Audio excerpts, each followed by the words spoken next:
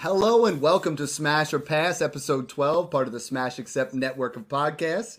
Guys, it is draft season, and this is the most exciting time of the year. I want to welcome in our new co-host, no longer in the guest chair, complete co-host, talking about running backs today. No better person to bring on than my man, FF Snoog. How you doing tonight, brother? How about Jahmyr Gibbs? How about that Jahmyr Gibbs, baby? Top 12 draft capital. Absolutely. I can't wait. I love talking running back, especially this time of the year when a lot of people start to fade that position because it's not in need at the right time. But this is your time to buy your running backs in your leagues, and we're going to help you figure out which running backs you need to sell and which ones you need to buy. Absolutely. I mean, that's the biggest thing right now, right? Like the dynasty landscape as far as running backs has changed completely. We knew it was going to because we knew this class was going to be special. We talked about free agency. But man, like I put my rankings out there and I know yours and I are very similar and we're progressive with it. I mean, like we have Jahmyr Gibbs in the top 4 running backs when it comes to dynasty, and the blowback I got from the dynasty community, and we're going to break that down. We want to be at Smash Accept, we want to be ahead of the curve, right? We don't want to be that guy that has Christian McCaffrey as the RB1 way too long. We want to be ahead of the curve and kind of help you guys out with that. So tonight's show, we're really going to just talk about the new dynasty landscape. We're going to break down the rookies. If you guys aren't subscribed to the Patreon already, I spent like my whole day today going through their positional rankings, doing all of the rookies, getting all the tiers in there so you guys can absolutely smash your rookie drafts. So let's start. I mean, without further ado, the RB1, it hasn't changed. Bijan Robinson, since the last time we talked, got drafted by the Atlanta Falcons. And some people are debating, should he be the RB1? Should he be the 101? The answer to both is absolutely yes. I mean, the Atlanta Falcons, Snoog, you couldn't have gotten a better landing spot unless maybe Philadelphia or Cincinnati, but Atlanta is a fantastic landing spot for Bijan Robinson. Let's just talk about how far he is off from your RB2 in Dynasty. Like we know he's the RB1. How much difference is it between the RB1 and the RB2? Yeah, there's got to be a pretty big gap now because you got to look at Breece Hall towards ACL. He's got some miles on him. Jonathan Taylor has some miles on him. So he's coming in fresh legs, fresh start, 21 years old, and a great offense. Pound the rock. Arthur Smith, that's how he likes to play and run his offense. So Bijan's playing behind a very solid offensive line with no good quarterback play, but you got London and Pitts on the outside stretching the field. So Bijan's going to be a 300-plus touch guy from the get. So he's Dynasty RB1, and it's not close in my opinion. Yeah, I mean, people are asking me if I want to go from Breece Hall to Bijan Robinson, what do I got to add? And I'm like, it's probably a 24 first and a 24 third flip-flop, right? So you get like Bijan and a 24 third for Breece Hall and a 24 first. If you get that trade today, I mean, is that a smash or pass for you? So you have Bijan and I come to you and I'm like, hey man, let's go. I'm going to give you Breece Hall and a 24 first. Let's say it's like 1-9. Yeah, I think you have to smash that just because of how fragile the running back position is.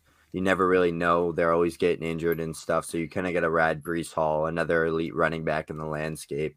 And then you get the 24 first on top that could end up being a top 6 first.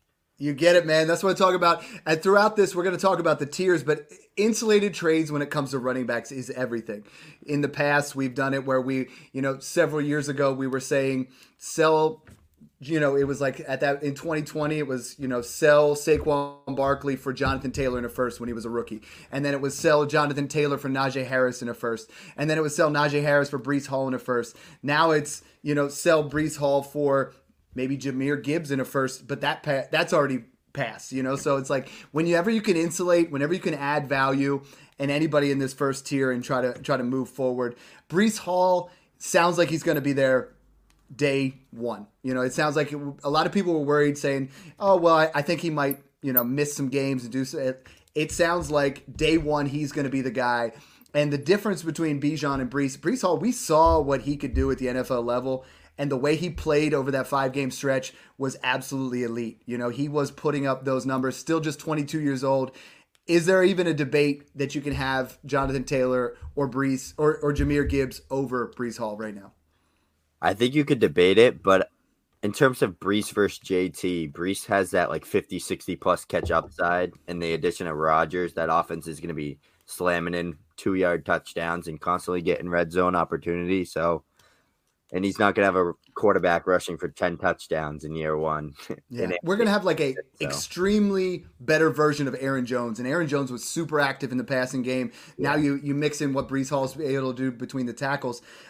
Since you're our rookie expert, Abanikanda comes into the Jets. How do you see that shaking out? Is he going to be getting a lot more of the receiving work? Is he going to just be a guy that, comes in maybe an 80-20 split? What do you see him going? And he's someone that I'm scooping up. I've got him at 302 earlier today. I feel like if he's anywhere in that late second round to early third, especially as a Breece Hall owner, he is a must handcuff, because we talked about this class has produced some elite level handcuffs, and I think Abanikanda is just another one of those. Yeah, that's what he is for me too. I think he'll maybe be like in an 85-15 split. Like once he gets his feet wet, he'll start putting up 5, 6, maybe 8 touches a game. But they're going to use him as that change of pace guy, and they're going to get him in space and use his speed as an advantage. Kind of that one cut and go, change up pace guy to give Breece a rest on the sideline. Because Breece is one of those guys that can command 25, 30 touches on a consistent basis. So he's going to maybe face small injuries, fight through them, be banged up all year. You're going to need to use a Abanikanda at some point along with Michael Carter. So they're just going to be handcuffs for me. But Izzy's 20 years old, and he was an elite athlete. So they're going to definitely use him. You don't draft the running back in the 5th round if you have Breece Hall for no reason.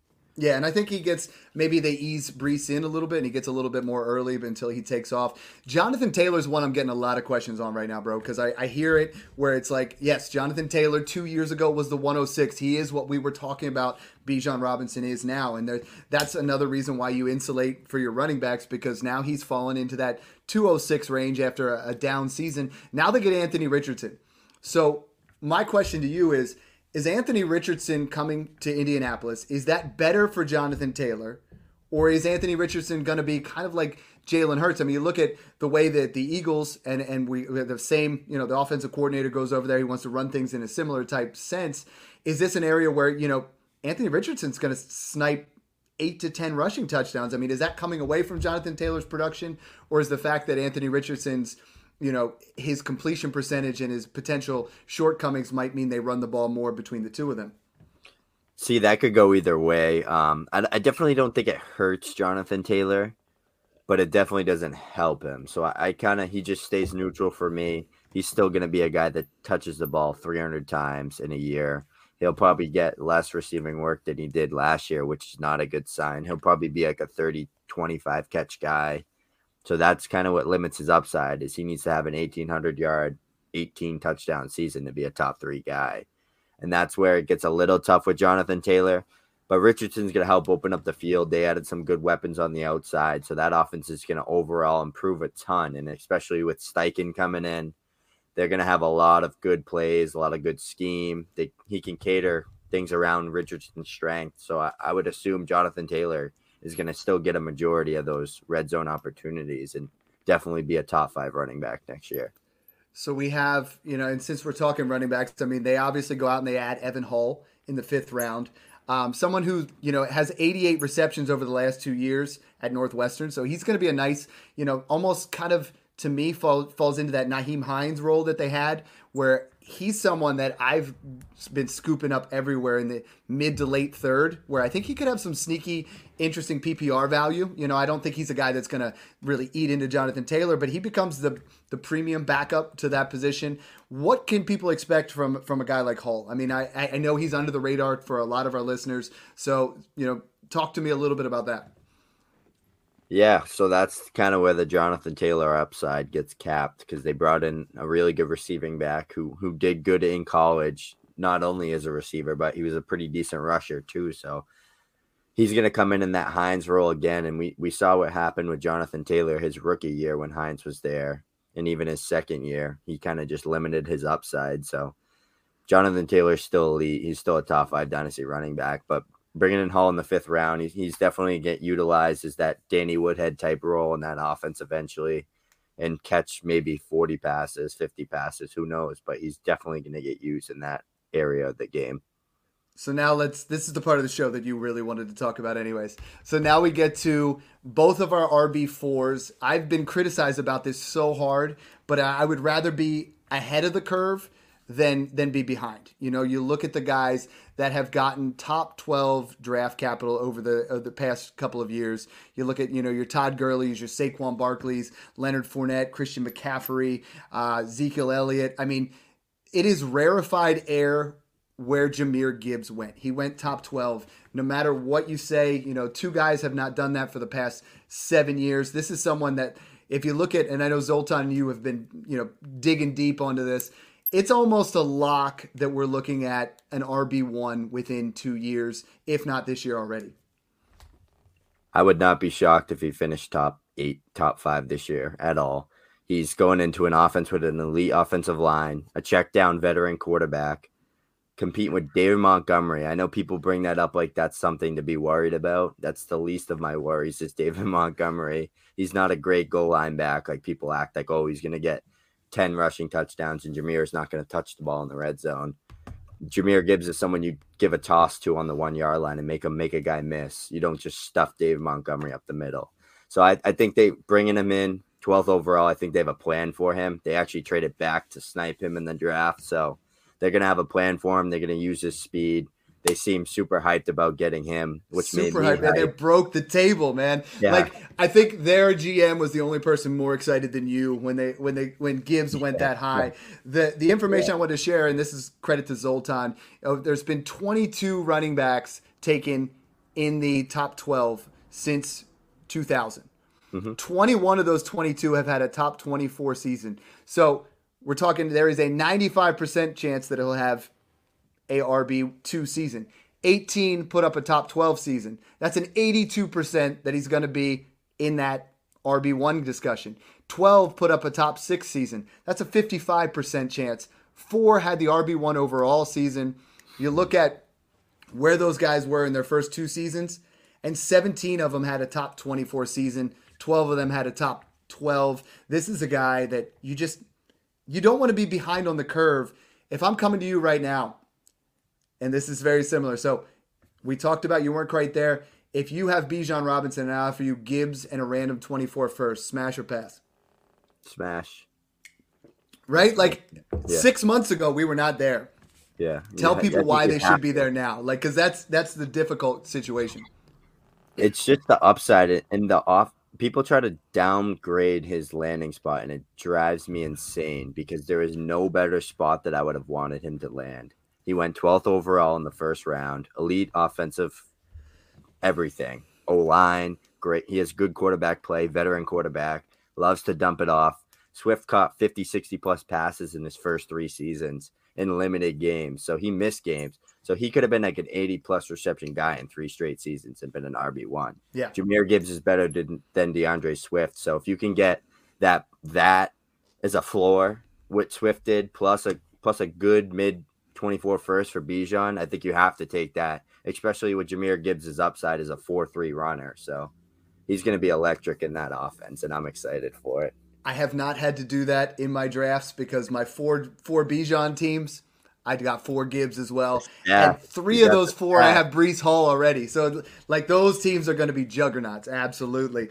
The guy that used to be in that range, and I know we talk about tier 2, and for me, Jahmyr Gibbs is that number 1 in tier 2. I have Christian McCaffrey 5, Travis Etienne 6, Saquon Barkley 7 in this. And I think these are league-winning upside players. I mean, Christian McCaffrey's older, but you have to, if he's the RB1 in redraft, for me, no questions asked, and that's why at his age, like you're playing on that short window. I have no problem with anybody, really wanting Christian McCaffrey. I would not trade Gibbs or Etienne for McCaffrey to try to get into that area, but I would not suggest trying to get off Christian McCaffrey.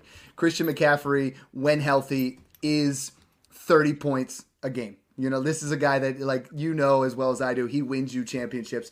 The pitfall here is Man, if he gets injured, like a year and a half ago, you could not trade him in Dynasty because he was coming off his ACL tear, and no one wanted him. Now all of a sudden he's gotten back there. Same with Saquon Barkley. Both of these guys have recouped their value, but 26, 27 years old, should we be considering trying to get, if you can move around in this tier and get anything on top of Gibbs, move that. Anything on top of ETN for Christian McCaffrey and Saquon Barkley. Yeah, so I actually have ETN over Christian McCaffrey, so I would do that swap 1-for-1. Personally, I'm a big ETN guy, but I think McCaffrey and Saquon are kind of at this point like when Kamara was there. Like they're producing at a high elite level, so you either ride them out, try to take advantage of flipping them for a lesser back plus value. So we'll get into our tier 4 guys in a second here, but I'm going to try to flip maybe McCaffrey for one of our tier 4 guys, pick your favorite and get a 24 first or like some seconds on top or something like that. Well, you nailed it. San Fran knows how to use McCaffrey in moderation, and he's just producing at an elite level with super hyper efficient play. So you can't fade what he's doing. He's 26 years old. His time's going to come to an end. But if you look at Dynasty in the short window, like that 3-year window, that's crucial. And if you can get 2 more RB1 overall seasons or top 3 seasons, worth every penny. Saquon Barkley is another interesting one because a lot of people have him way too low. Like I have him in this tier, and I got a couple people saying, hey, he doesn't belong there. He absolutely does. And the biggest thing out of that draft that sticks out to me is Jalen Hyatt. You have an opportunity to finally stretch the field where they could not stretch the field at all. I mean, Daniel Jones was throwing short to intermediate routes to Darius Slayton, to Wan'Dale Robinson, to guys that got to be near the line of scrimmage. Now, all of a sudden, we could stretch it out a little bit. Saquon had a phenomenal season last year. I think we could see a better season this year, and I think he's one of my ultimately these guys in this range. It's just if you can get a little bit on top. ETN's your guy, and I'm really coming around. And I think I made a trade. I gotta go over this one here real quick because it was on the clock. I had Kenneth Walker on the team, and that crushed my heart. We're going to talk about him in a little bit. But I traded A.J. Brown, Kenneth Walker, and Gus Edwards. And I got ETN, T. Higgins, and Jordan Addison. So I love that. That's a smash for me. I needed to retool a little bit, and I got 3 guys that I think could be immediate producers at an elite level. Absolutely. So that's a smash for me, ETN side. I love that. I also like what you were saying about Saquon. He was one of my most drafted running backs last year, and the offense only got better. They added Hyatt. They added Waller. Wan'Dale's going to be fresh and healthy. They added some decent role players there. They drafted a lineman. That team's ready to roll, and Saquon's in the best offense he'll ever play in his career, and he's at that prime 26-year-old age where they have those top-end seasons. So top 3 for Saquon this year, I would not be shocked at all. And he's actually my go-to buy in Dynasty right now and on your competing teams, like you said, because he is being overlooked and people are undervaluing him. So the top 7, kind of like our top 6 in Superflex right now, is pretty chalk, right?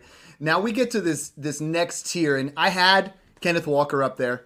You obviously cannot after the news. But let's look at this next tier because this is, I think, where you start to really separate the men from the boys. You got Josh Jacobs, who was the RB1 overall last year. You got Austin Eckler, who, Austin Eckler was the RB1. Josh Jacobs had the most rushing yards. So, I mean, both of those guys, absolute ballers in that area. I have moved Tony Pollard into that area because I think he is one of, if not the biggest winner, him and Ramondre Stevenson, about not getting anybody added there. I think if you bought them, there were times about 2 months ago you could buy them for that 110, 111. I think both are in that 107, 108 range. And I have Kenneth Walker in here just because of the talent. But this area here is where you really got to try to make some money. This is where if you're moving off of McCaffrey or Barkley and you're trying to get a little bit extra, who's the guy out of this group that you're like, I want this guy plus?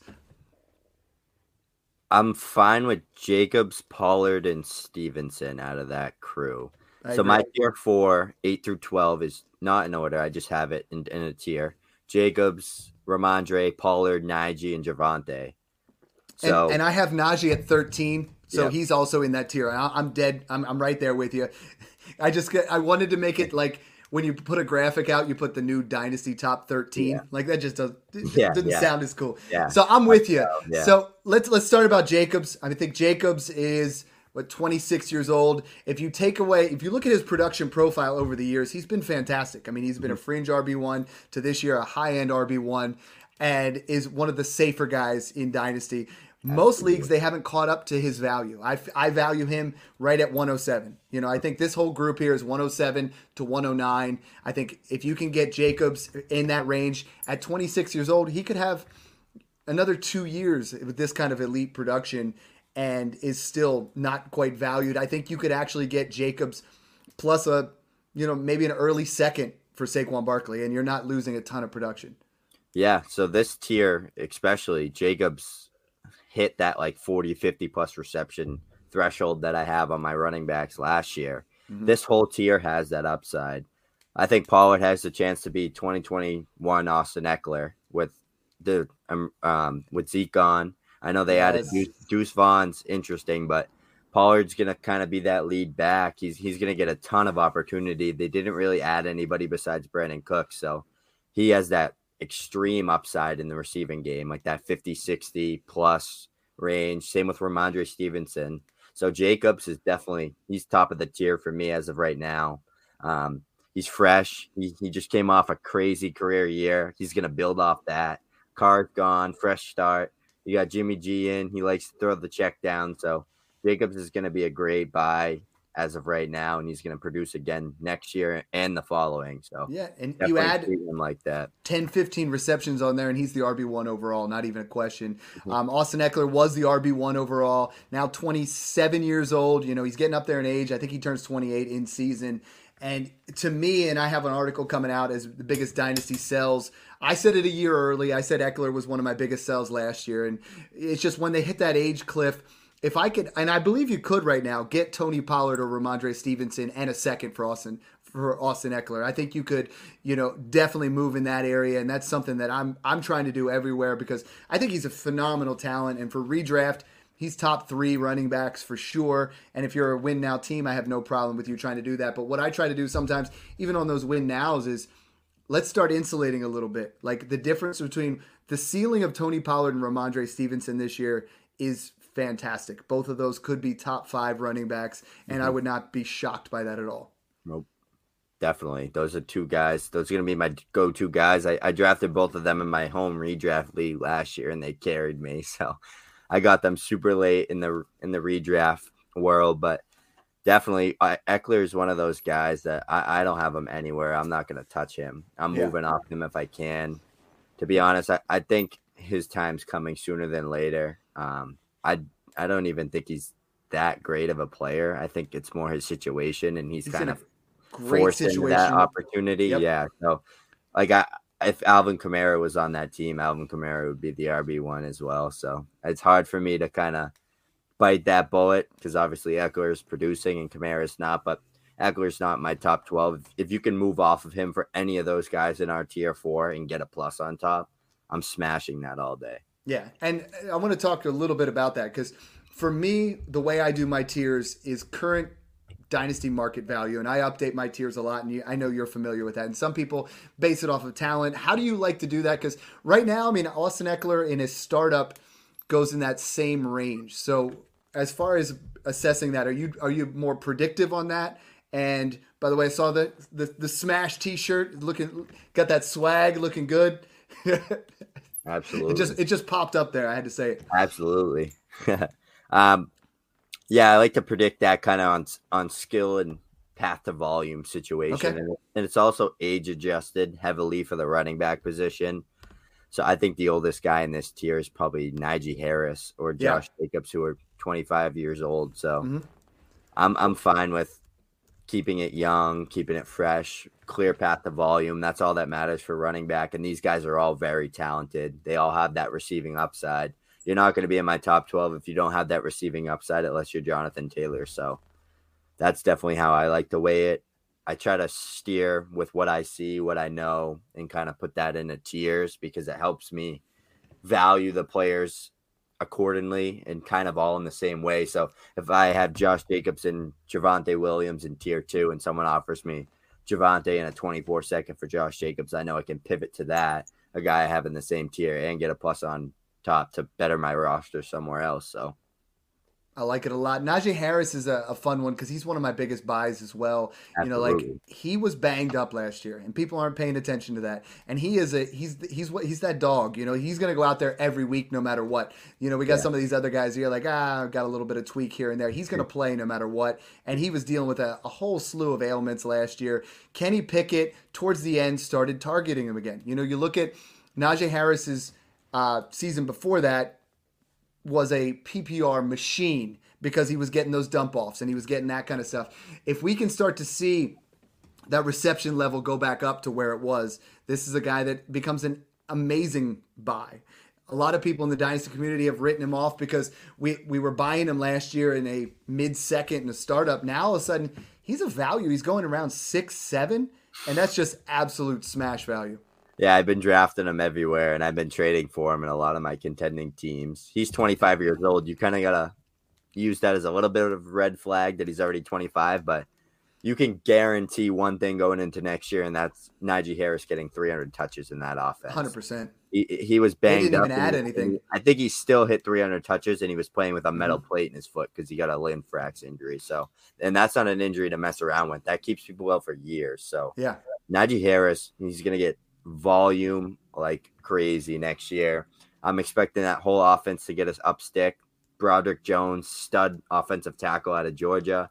They drafted another offensive lineman, so they fixed that hole. They've had one of the worst offensive lines I've ever seen in my life the past 2 years while he's been there. So I think it's going to be nice for Najee to kind of see green grass for once, and I think he's going to make something out of it. Yeah, they had a horrible offensive line to go with that. You're right. So the tricky guy in this situation, and the guy that I had as high as my RB4 before Gibbs was drafted and things like that, is Kenneth Walker. I mean, Kenneth Walker, you have to make adjustments. As we try to do that at Smash Accept, and as an analyst, you can't be like, oh well, he's still that. He's clearly not. Now you have an area where Charbonnet comes in, a super talented running back taken in the second round. Is there going to be a 65-35 type split, 60-40? I mean, Charbonnet is very talented and is probably going to play those third downs more because he was a guy that you and I both kind of comped very similar to like James Conner. He can kind of do it all, where Kenneth Walker is kind of a more first and second down.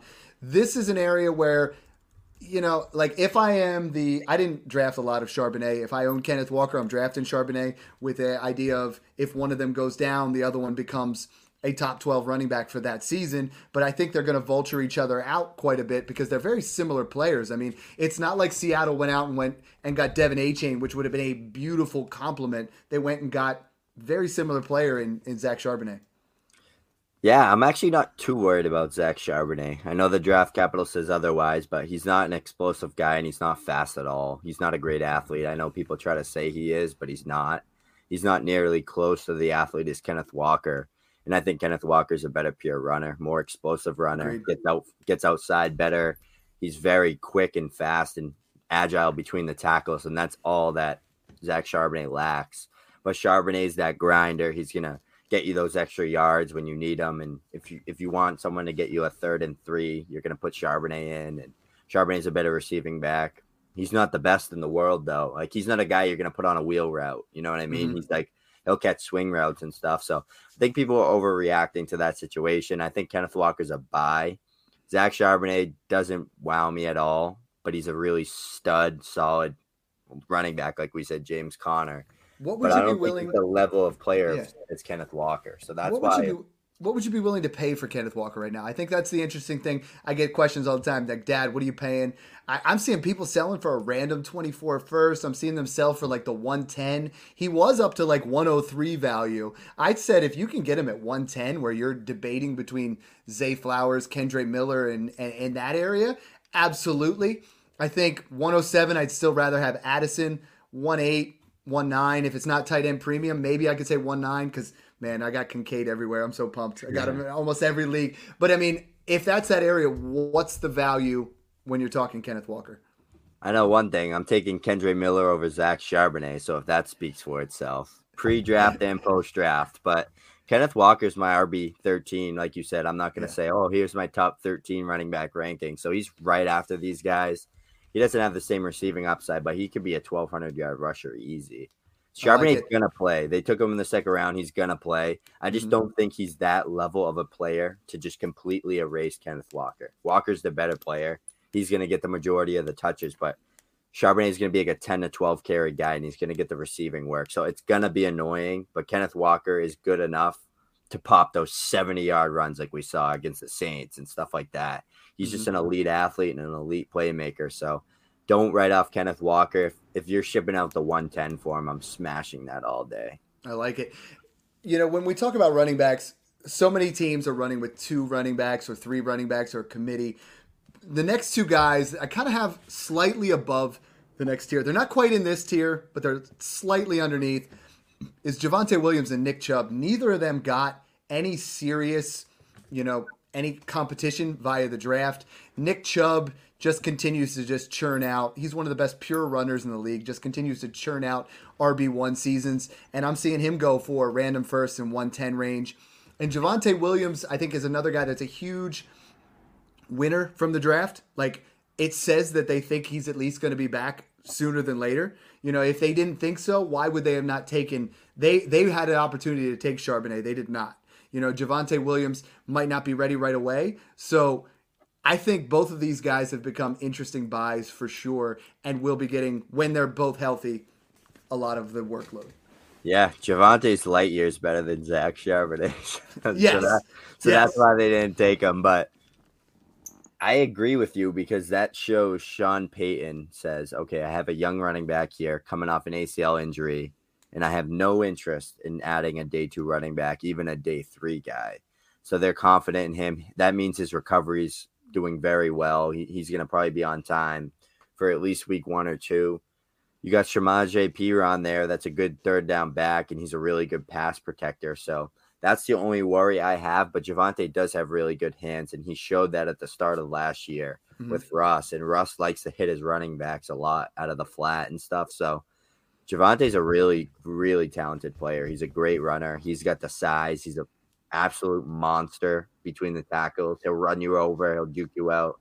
He'll do everything you need. So he's one of my go-to buy lows, because I think I got him for like the 112 a while back, right after we did the draft picks. Well, we got the rookie fever right now, and I think a lot of times Nick Chubb and Javonte Williams aren't those guys you're like, that's sexy. But they just get it done when they're on the football field.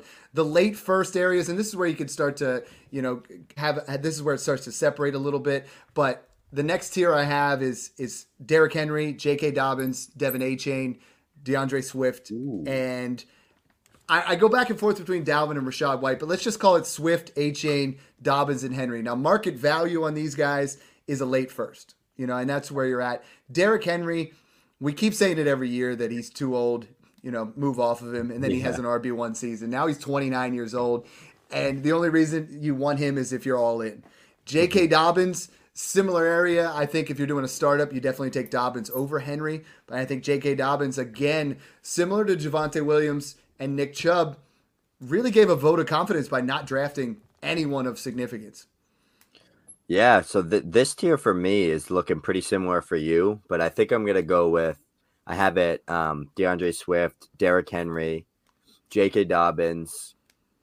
I want to put Cam Akers in there just because that he had a really fresh, good draft. I love Zach Evans, but I think Cam Akers gets it done this year. Contract year, I think they let him walk after this year. Dobbins for sure. Those contract year running backs, and they're healthy. They're 2 years off an injury. They're going to eat, and they're going to get fed in those offenses. So I'm pretty similar with you. Eckler is going to be in this tier as well. I had him a little lower than you did, but I think these running backs are all good targets at value. And like you said, people are writing off guys like Chubb, Derrick Henry, Eckler, Dalvin. They're too old. They're too this.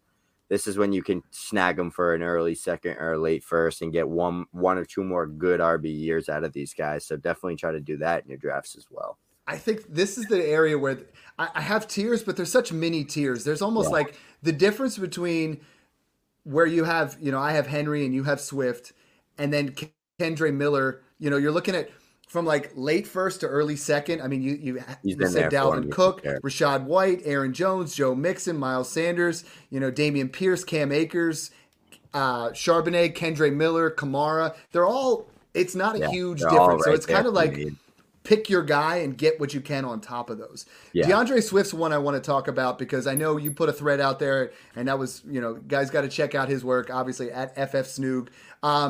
DeAndre Swift's one that scares me, right? So we had him at an area where when he's on the football field, he is fantastic. Goes to Philadelphia, the new Georgia program. They just clean up with all the Georgia guys. But he has the upside to get into the top 10, Easy. right? He has the potential injury risk or has another bad season to be outside the top 28 easily. And that's the interesting part with me is we went from him being, he was going 105 in 2020 when he was in the draft. And, then he had an injury-riddled season, then another injury-riddled season. And the thing that was maddening is the Lions didn't use him. Like Justin Jackson was getting on the field and he was not, Jamal Williams ended up being that RB1. Philadelphia is going to use him, but how do you see that situation shaping out? Howie Roseman's the greatest GM in football, not even a question. He goes and he gets Penny. They have Gainwell. Then he gets Swift for a 4th rounder. Talk to me about why Swift's your guy and what you're willing to pay to get in here on him, because I love the talent. Yeah, so on one of my most recent tweets, I tweeted, DeAndre Swift finishes the RB21 with only 99 rushing attempts. So that goes to show his receiving upside and what he can do on limited touches. That's where it gets scary, because I know the Eagles were the best rushing team ever last year, and they set records and did all this cool, crazy stuff in the run game. But Jalen Hurts is not a check-down friendly quarterback. He'd rather keep it himself. So that's where it gets tough with Swift. But we saw a guy like Miles Sanders rush for 1,200 yards and double-digit touchdowns, and he's not a big guy either. And you could argue Swift is a better pure runner, more elusive, more explosive. He's right there with Sanders as a runner. Swift is very good at running the football, and people try to deny him for that. He's just injured. He gets concussions. He came out as an injured player. If he can somehow stay on the field, he definitely can hit that top 10 upside, and he's one of the more talented running backs in the NFL for sure. And I've always been a Swift guy. So from a non-biased standpoint, I said both sides of it. If he catches 30, 40 passes in that offense, which he easily should, then he's going to be a top 10 guy if he stays healthy.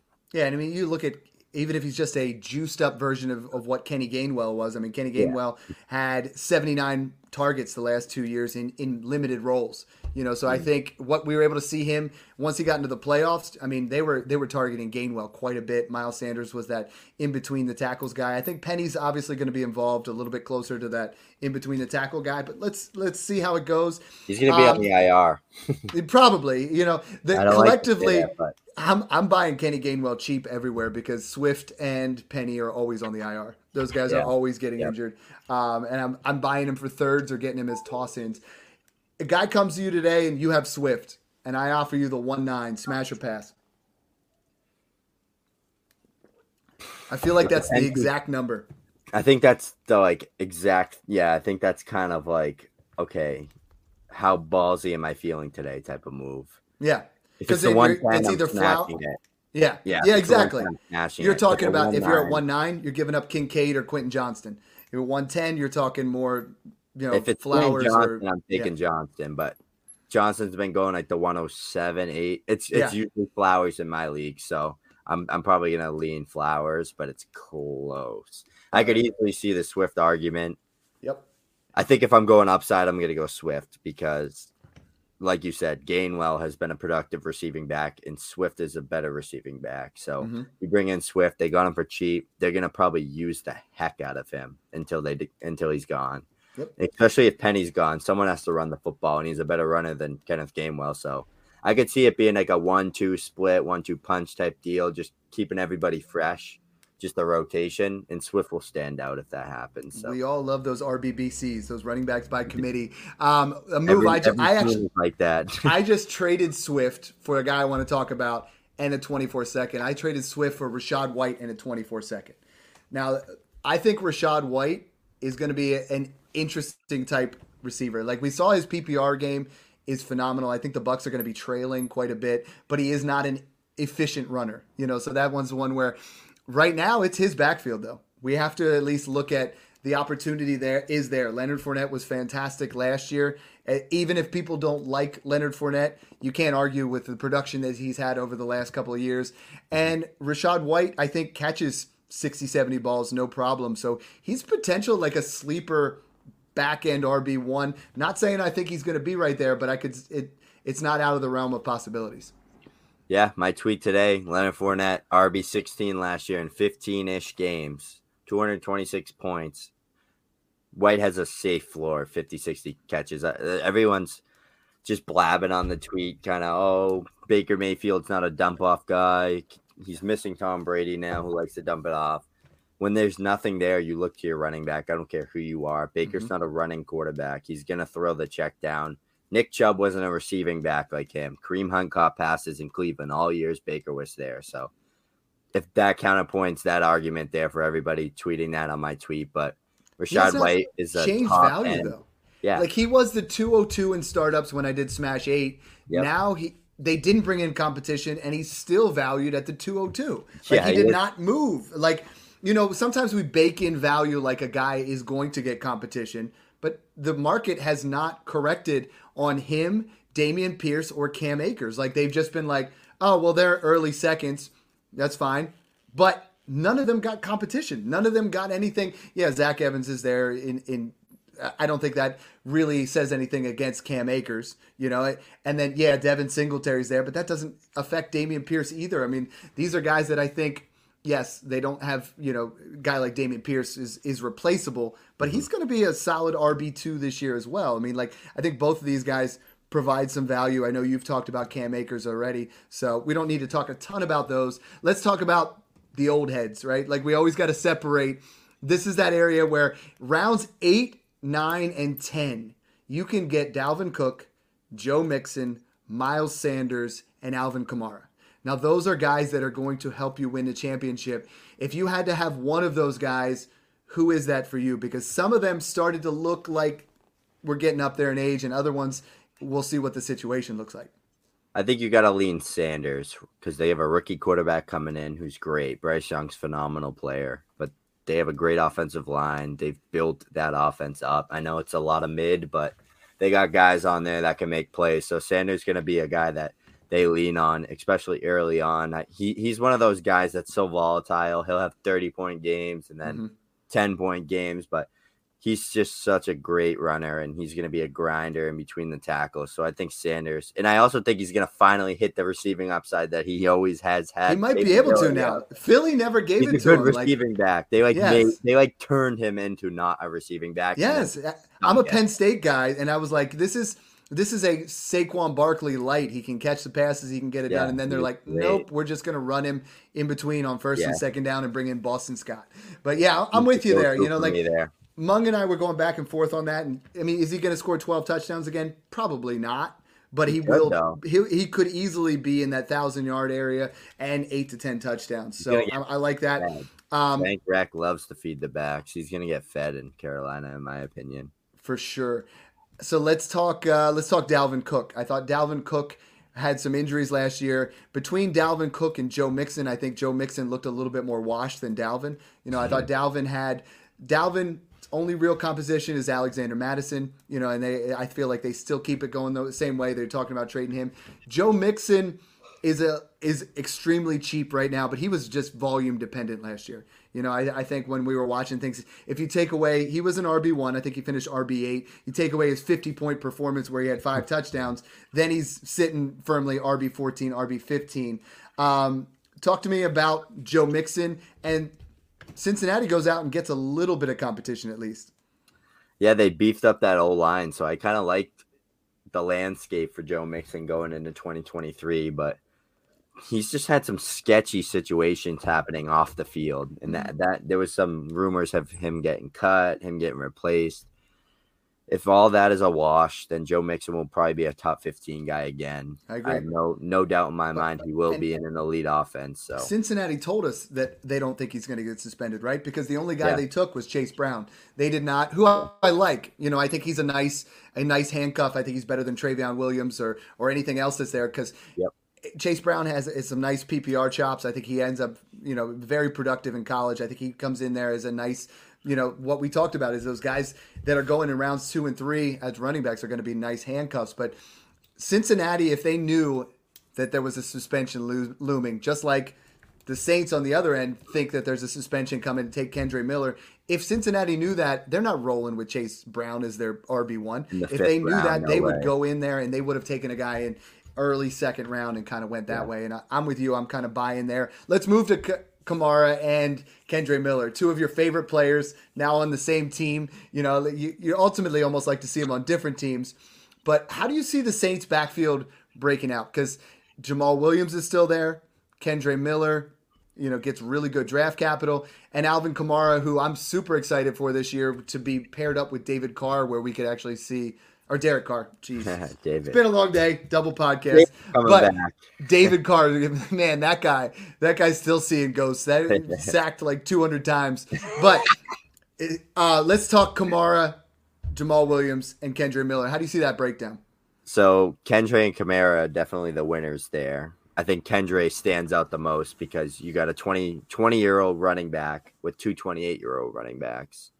One of them's just not great. He's good at 1-yard touchdowns, and that's about it.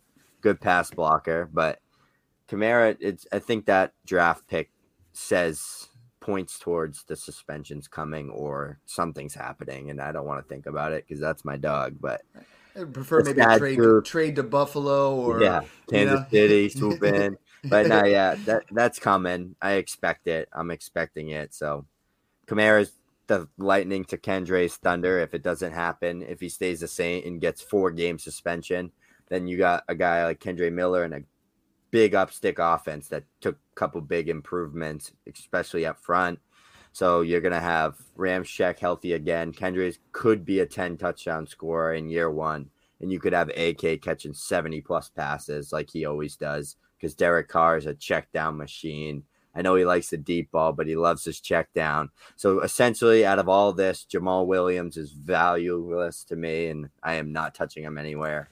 You get any second or even pair a third and get a second. Get rid of him. He's valueless to me. So we're on Kendre Miller. I have bought – I'm in 13 leagues. I got Devin Achane in 9. So I think he gets – pairing his speed, his explosiveness with – the system they run there in Miami. Miami was that position where we wanted everybody to go. I think he ultimately, if he gets the opportunity and yes, he can't shoulder the load for 25 carries. Like that is not going to happen. But this is someone who I think is just super explosive. How close do you have Achane and Kendre Miller in your rankings? Yeah, Kendre is my RB3 and Achane's my RB4. So they're right there with each other. But I could see Kendre. I know it's stupid to say, because obviously the Dolphins is a better landing spot. But I think 3rd-round draft capital, 4th running back taken in the draft, Kendre Miller. He has workhorse size, very good grinder. He's a slasher between the tackles. He's going to have that backfield to himself, hopefully, in a year or two. Maybe even this year. You might have like a 28-year. If one guy gets injured in that backfield and it's not Kendre, he's going to have a really, really good production, and he could have a very strong end to the season. Achane's just a lightning speed player. He fits great in that Dolphins offense. It's all speed and yak, and he's the best in the class behind Gibbs at that. So Achane's like a Jahmyr Gibbs light for me. Right, so exactly. He's my 3, but I just think he could have a career arc. I think when I look at him, I see like some Tony Pollard. He could have a career arc where he's a little bit undersized and he's the 1B. I think Mostert's still, he's not going away until he gets injured week 4 like usual. But like there's nothing else there in Miami. So I mean, if we can get, 8 carries and 6 receptions per game, I mean, I feel like that's in the range of outcomes for Devin Achane. And I like both of those guys over Charbonnet right now. Yeah, I like 12 carries. 12, what's that? 12, maybe 13 carries. Yeah, you ain't going to get too much more. I mean, he's smaller than both you and I. Let's talk about a couple more guys here. Khalil Herbert obviously gets the competition there of Roschon Johnson. Is it Johnson, is it Herbert, or is it our man D'Onta Foreman? How much of a split do you see there? Because some analysts are out there like, hey, Khalil Herbert RB1 season, and I think both Roschon Johnson and D'Onta Foreman are good enough that we're going to try to see a committee that the main rusher with the most touchdowns is still Justin Fields.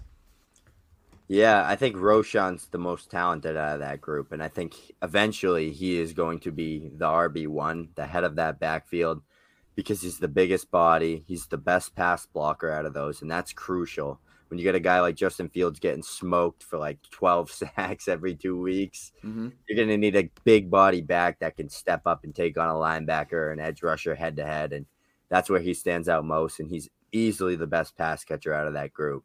So I think Roshan Johnson he's actually like my RB6 in Dynasty, like in the rookie rankings. Okay. I want to move into that too, for right sure. after Charbonnet for me. So Roshan is definitely the go-to guy there. I'm not really high on Khalil Herbert at all with that addition in the 4th round. So he gets a massive fall for me. And I think Roshan's definitely going to be the guy by the end of the season, if not next year. I like it. One more guy before we move to our rookie rankings is James Cook. So everyone is taking their victory lap on James Cook right now. I'm still just buying Damian Harris for a 3rd instead of paying up for James Cook. You know, like in Smash 9, I was able to get Lamar and the 112 for, James Cook and Trevor Lawrence, because shout out, to the guys in Smash 9. You and I are both in there, and it was been a blast. We'll get our rookie draft going once we actually finish the real draft. So we'll see what I get at 112. But are you buying in on James Cook? We come to you right now, and I think the value on James Cook is 201. So if I come to you, you have James Cook, I say 201, smash or pass? Smash. I'm taking the 201 in that deal. Yeah. James Cook is a very good change of pace back, and he's actually a really good receiving back as well. So he gets the upstick, but I think Harris is just going to be there to vulture the goal line touchdown from him. And we still have 2 guys floating out there that no one seems to want to talk about, is Ezekiel Elliott and Leonard Fournette. They do not have a home. They're going to ruin someone's day. I think Leonard City Fournette, or Buffalo is probably one of those 2 guys. So, I mean, I have not rung the bell and said, go buy Isaiah Pacheco, go buy James Cook, because they're not out of the water yet. So let's talk about them rookie rankings, because that's what everybody wants to hear. I have Bijan in a tier by himself. I have Gibbs in a tier by himself. You won't like it, but I have A-Chain in a tier by himself, and then I have Charbonnet and Miller. And I think I have 0 shares of Kendre Miller out of my 13 drafts, and talking to you, I'm like, I should have more. Those guys are kind of chalk, so we don't need to get totally into that. I have Spears as my 6, and you have Roshan as your 6. I think Spears is getting, he's pretty much holding his knees together with tape now. He's got old man knees like me. He's got arthritis and stuff.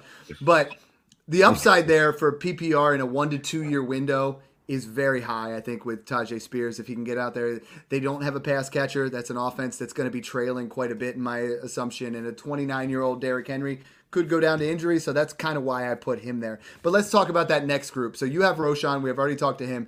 Let's say the next 2 guys are Tank Bigsby and Chase Brown for me. Do you have anybody else above them? And let's talk about both of those guys, because Tank Bigsby, doesn't get the ideal situation, but gets good draft capital in the 60s. Now he's the backup to Travis Etienne, and Chase Brown is now the backup to Joe Mixon. Which one of those would you rather have, and what kind of value are you seeing on those guys?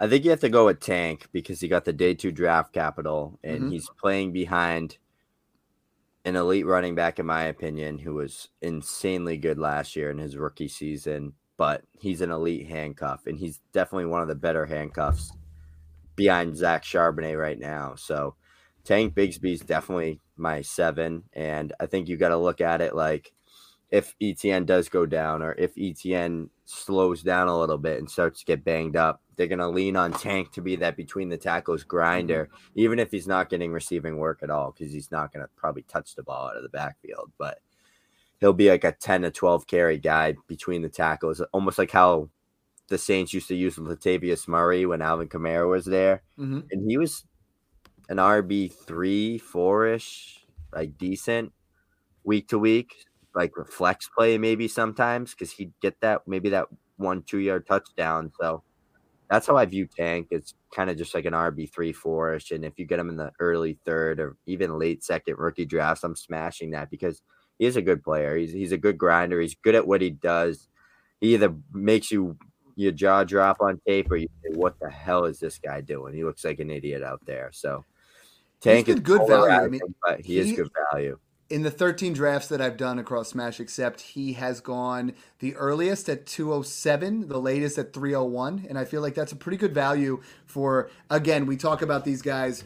Bijan and Gibbs are starter material. They're going to be phenomenal. I think A-Chain Miller are starter material. Charbonnet could be in that area. Spears is a backup. Tank is a backup, but they're elite level handcuffs. Same with Roshan Johnson. And Chase Brown, I kind of like. I move him into that area.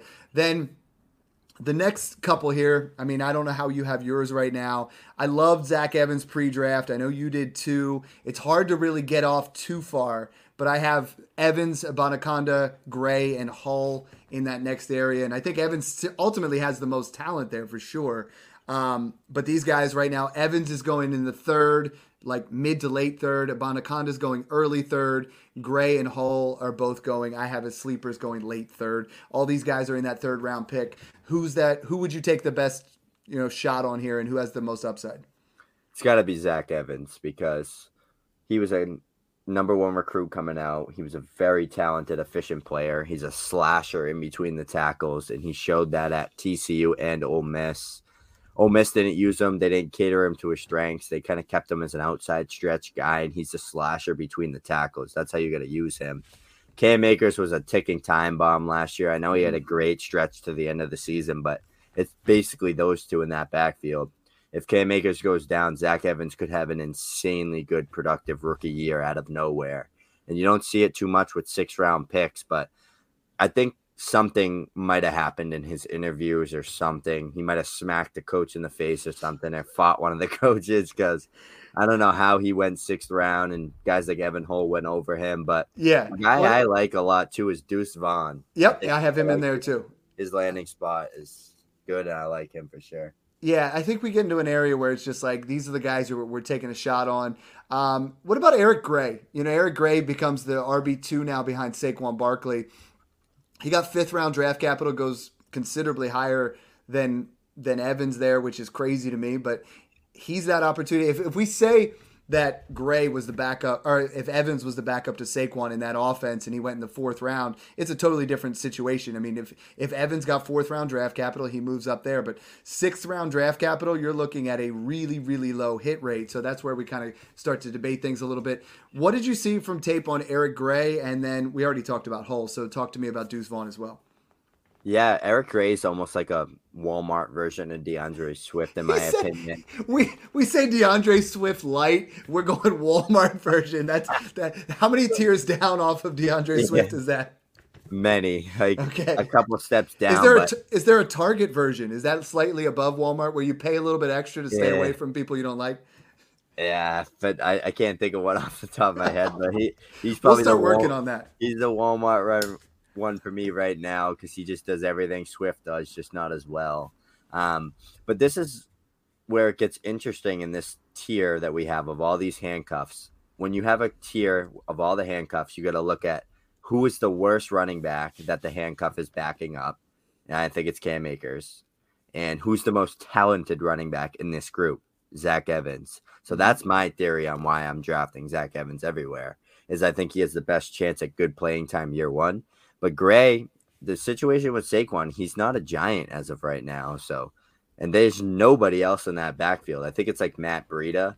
Mm-hmm. So that could get interesting there. So Eric Gray is a guy I've been prioritizing in the 4th round of my rookie drafts as well. For sure. Deuce Vaughn's going to be the lightning to Tony Pollard's thunder. And that's crazy to say because Pollard was the lightning to Zeke's thunder last year. But the roles are changing. Pollard's going to have to put his big boy pants on and start taking the ball between the tackles and doing more there. And you got a fun guy. He's like a gadget player for Dak to have fun with. It's like getting your new race car when you're a kid. Deuce Vaughn, you're going out there and he's going to make everybody miss and look foolish on their face and fall. But Deuce Vaughn's a guy I've been trying. I actually traded I traded my 2025 second for Deuce Vaughn and 224 thirds. Okay. Today. And I got the Deuce side. Mitigate a little risk. What I've been doing with these guys is I've been like selling my 24 second and trying to get one of these guys, or 24 second and like a 23 third to move into these areas and get some of these, not the higher up guys on there. We actually have 2 more questions that actually just got sent in. I'm going to try to pronounce them right, but the first one's from Trevor Sildlecki. He said he loved Tucker, him as high as an undrafted free agent, obviously with the heart condition there. I mean, how he wasn't able to be drafted, but Tampa Bay signed him immediately. Can you take him? I have not seen him drafted in any of the top 3 rounds across Smash. We're getting into the 4th round, and is he a guy to take a flyer on, or is this too risky? Yeah, he's definitely a guy you got to take the flyer on because he was good at Syracuse. And Very good. I know he fell down people's boards a lot towards the end, mine especially, but he's really good at what he does, and he's a great athlete. He's a very good athlete. So you got to take a guy like that, and he's playing behind Rashad White and Keyshawn Vaughn. He's better than Vaughn. I don't care what anybody says. I know he went undrafted, but that health issue is why he went undrafted. If he can overcome that, work through it, show who he is, show his heart, and just play good football, he's going to be that good handcuff right behind Rashad White, and he could eat into Rashad White's playing time because you could argue that Tucker's a better pure runner than Rashad White. I like it. Fan of the show, Ty House, submitted his rankings when he saw yours and mine, and very similar on that. He had Tucker in that same area as Gray. Great list there, my man. And one more question from Keith Austin. He said, hey, why you guys keep... He said, y'all keep quiet about McBride. I like that, so I can get him. So let's talk McBride a little bit. I mean, he has fallen down a little bit, but I think he's a decent value in that 4th round as well. Yeah, just another late round dart throw for me at the running back position. Well, and that's what you do in 4th round, right? Yeah. The 4th round, I have to preface this, is if your wide receivers go after round 4, the hit rate is like 4%. It's really, really bad. So go in the 4th round, the 3rd, 4th round. If you're debating between a running back and a wide receiver, go running back. If you're in the 4th round, don't even mess with the wide receivers because the hit rate is nothing. If you can get a guy like this that has ultimately, he's not the guy that's the backup, but he's the guy that is the backup's backup who could pan out. Yeah, so we're at that moment now where you close your eyes and you throw the dart at the dartboard, and hopefully you hit the bullseye or you hit your friend in the back. So sometimes I ask my kids, I'm like, which name do you like better? Yeah. McBride's another guy. Just people were super high on him coming out, especially the scouts. They had him as a day 2 guy. That didn't look well. He's a 2-down grinder. He was good between the tackles. He was one of the better guys after contact. I think he was like best in the class at yards after contact this year, but he's a G5 guy. The 7th round draft capital is just another late round flyer. So treat him as a handcuff and take a shot on him in the 4th round. As long as Zach Evans and Deuce Vaughn aren't on the board, I'm fine wherever you take McBride in the 4th round. I love it. Hey, this was our first, just you and I vibing on it. It was fantastic. You know, you guys got to follow him at FF Snoog. We're going to be coming out, Smash or Pass podcast, every Thursday. You got to check it out. We're going to be live every Tuesday for you guys that watch it on YouTube. Another chance here. Like, my man has been killing it with content. Tell everybody what you're working on. And, I mean, man, it's just exciting because this first podcast felt really good.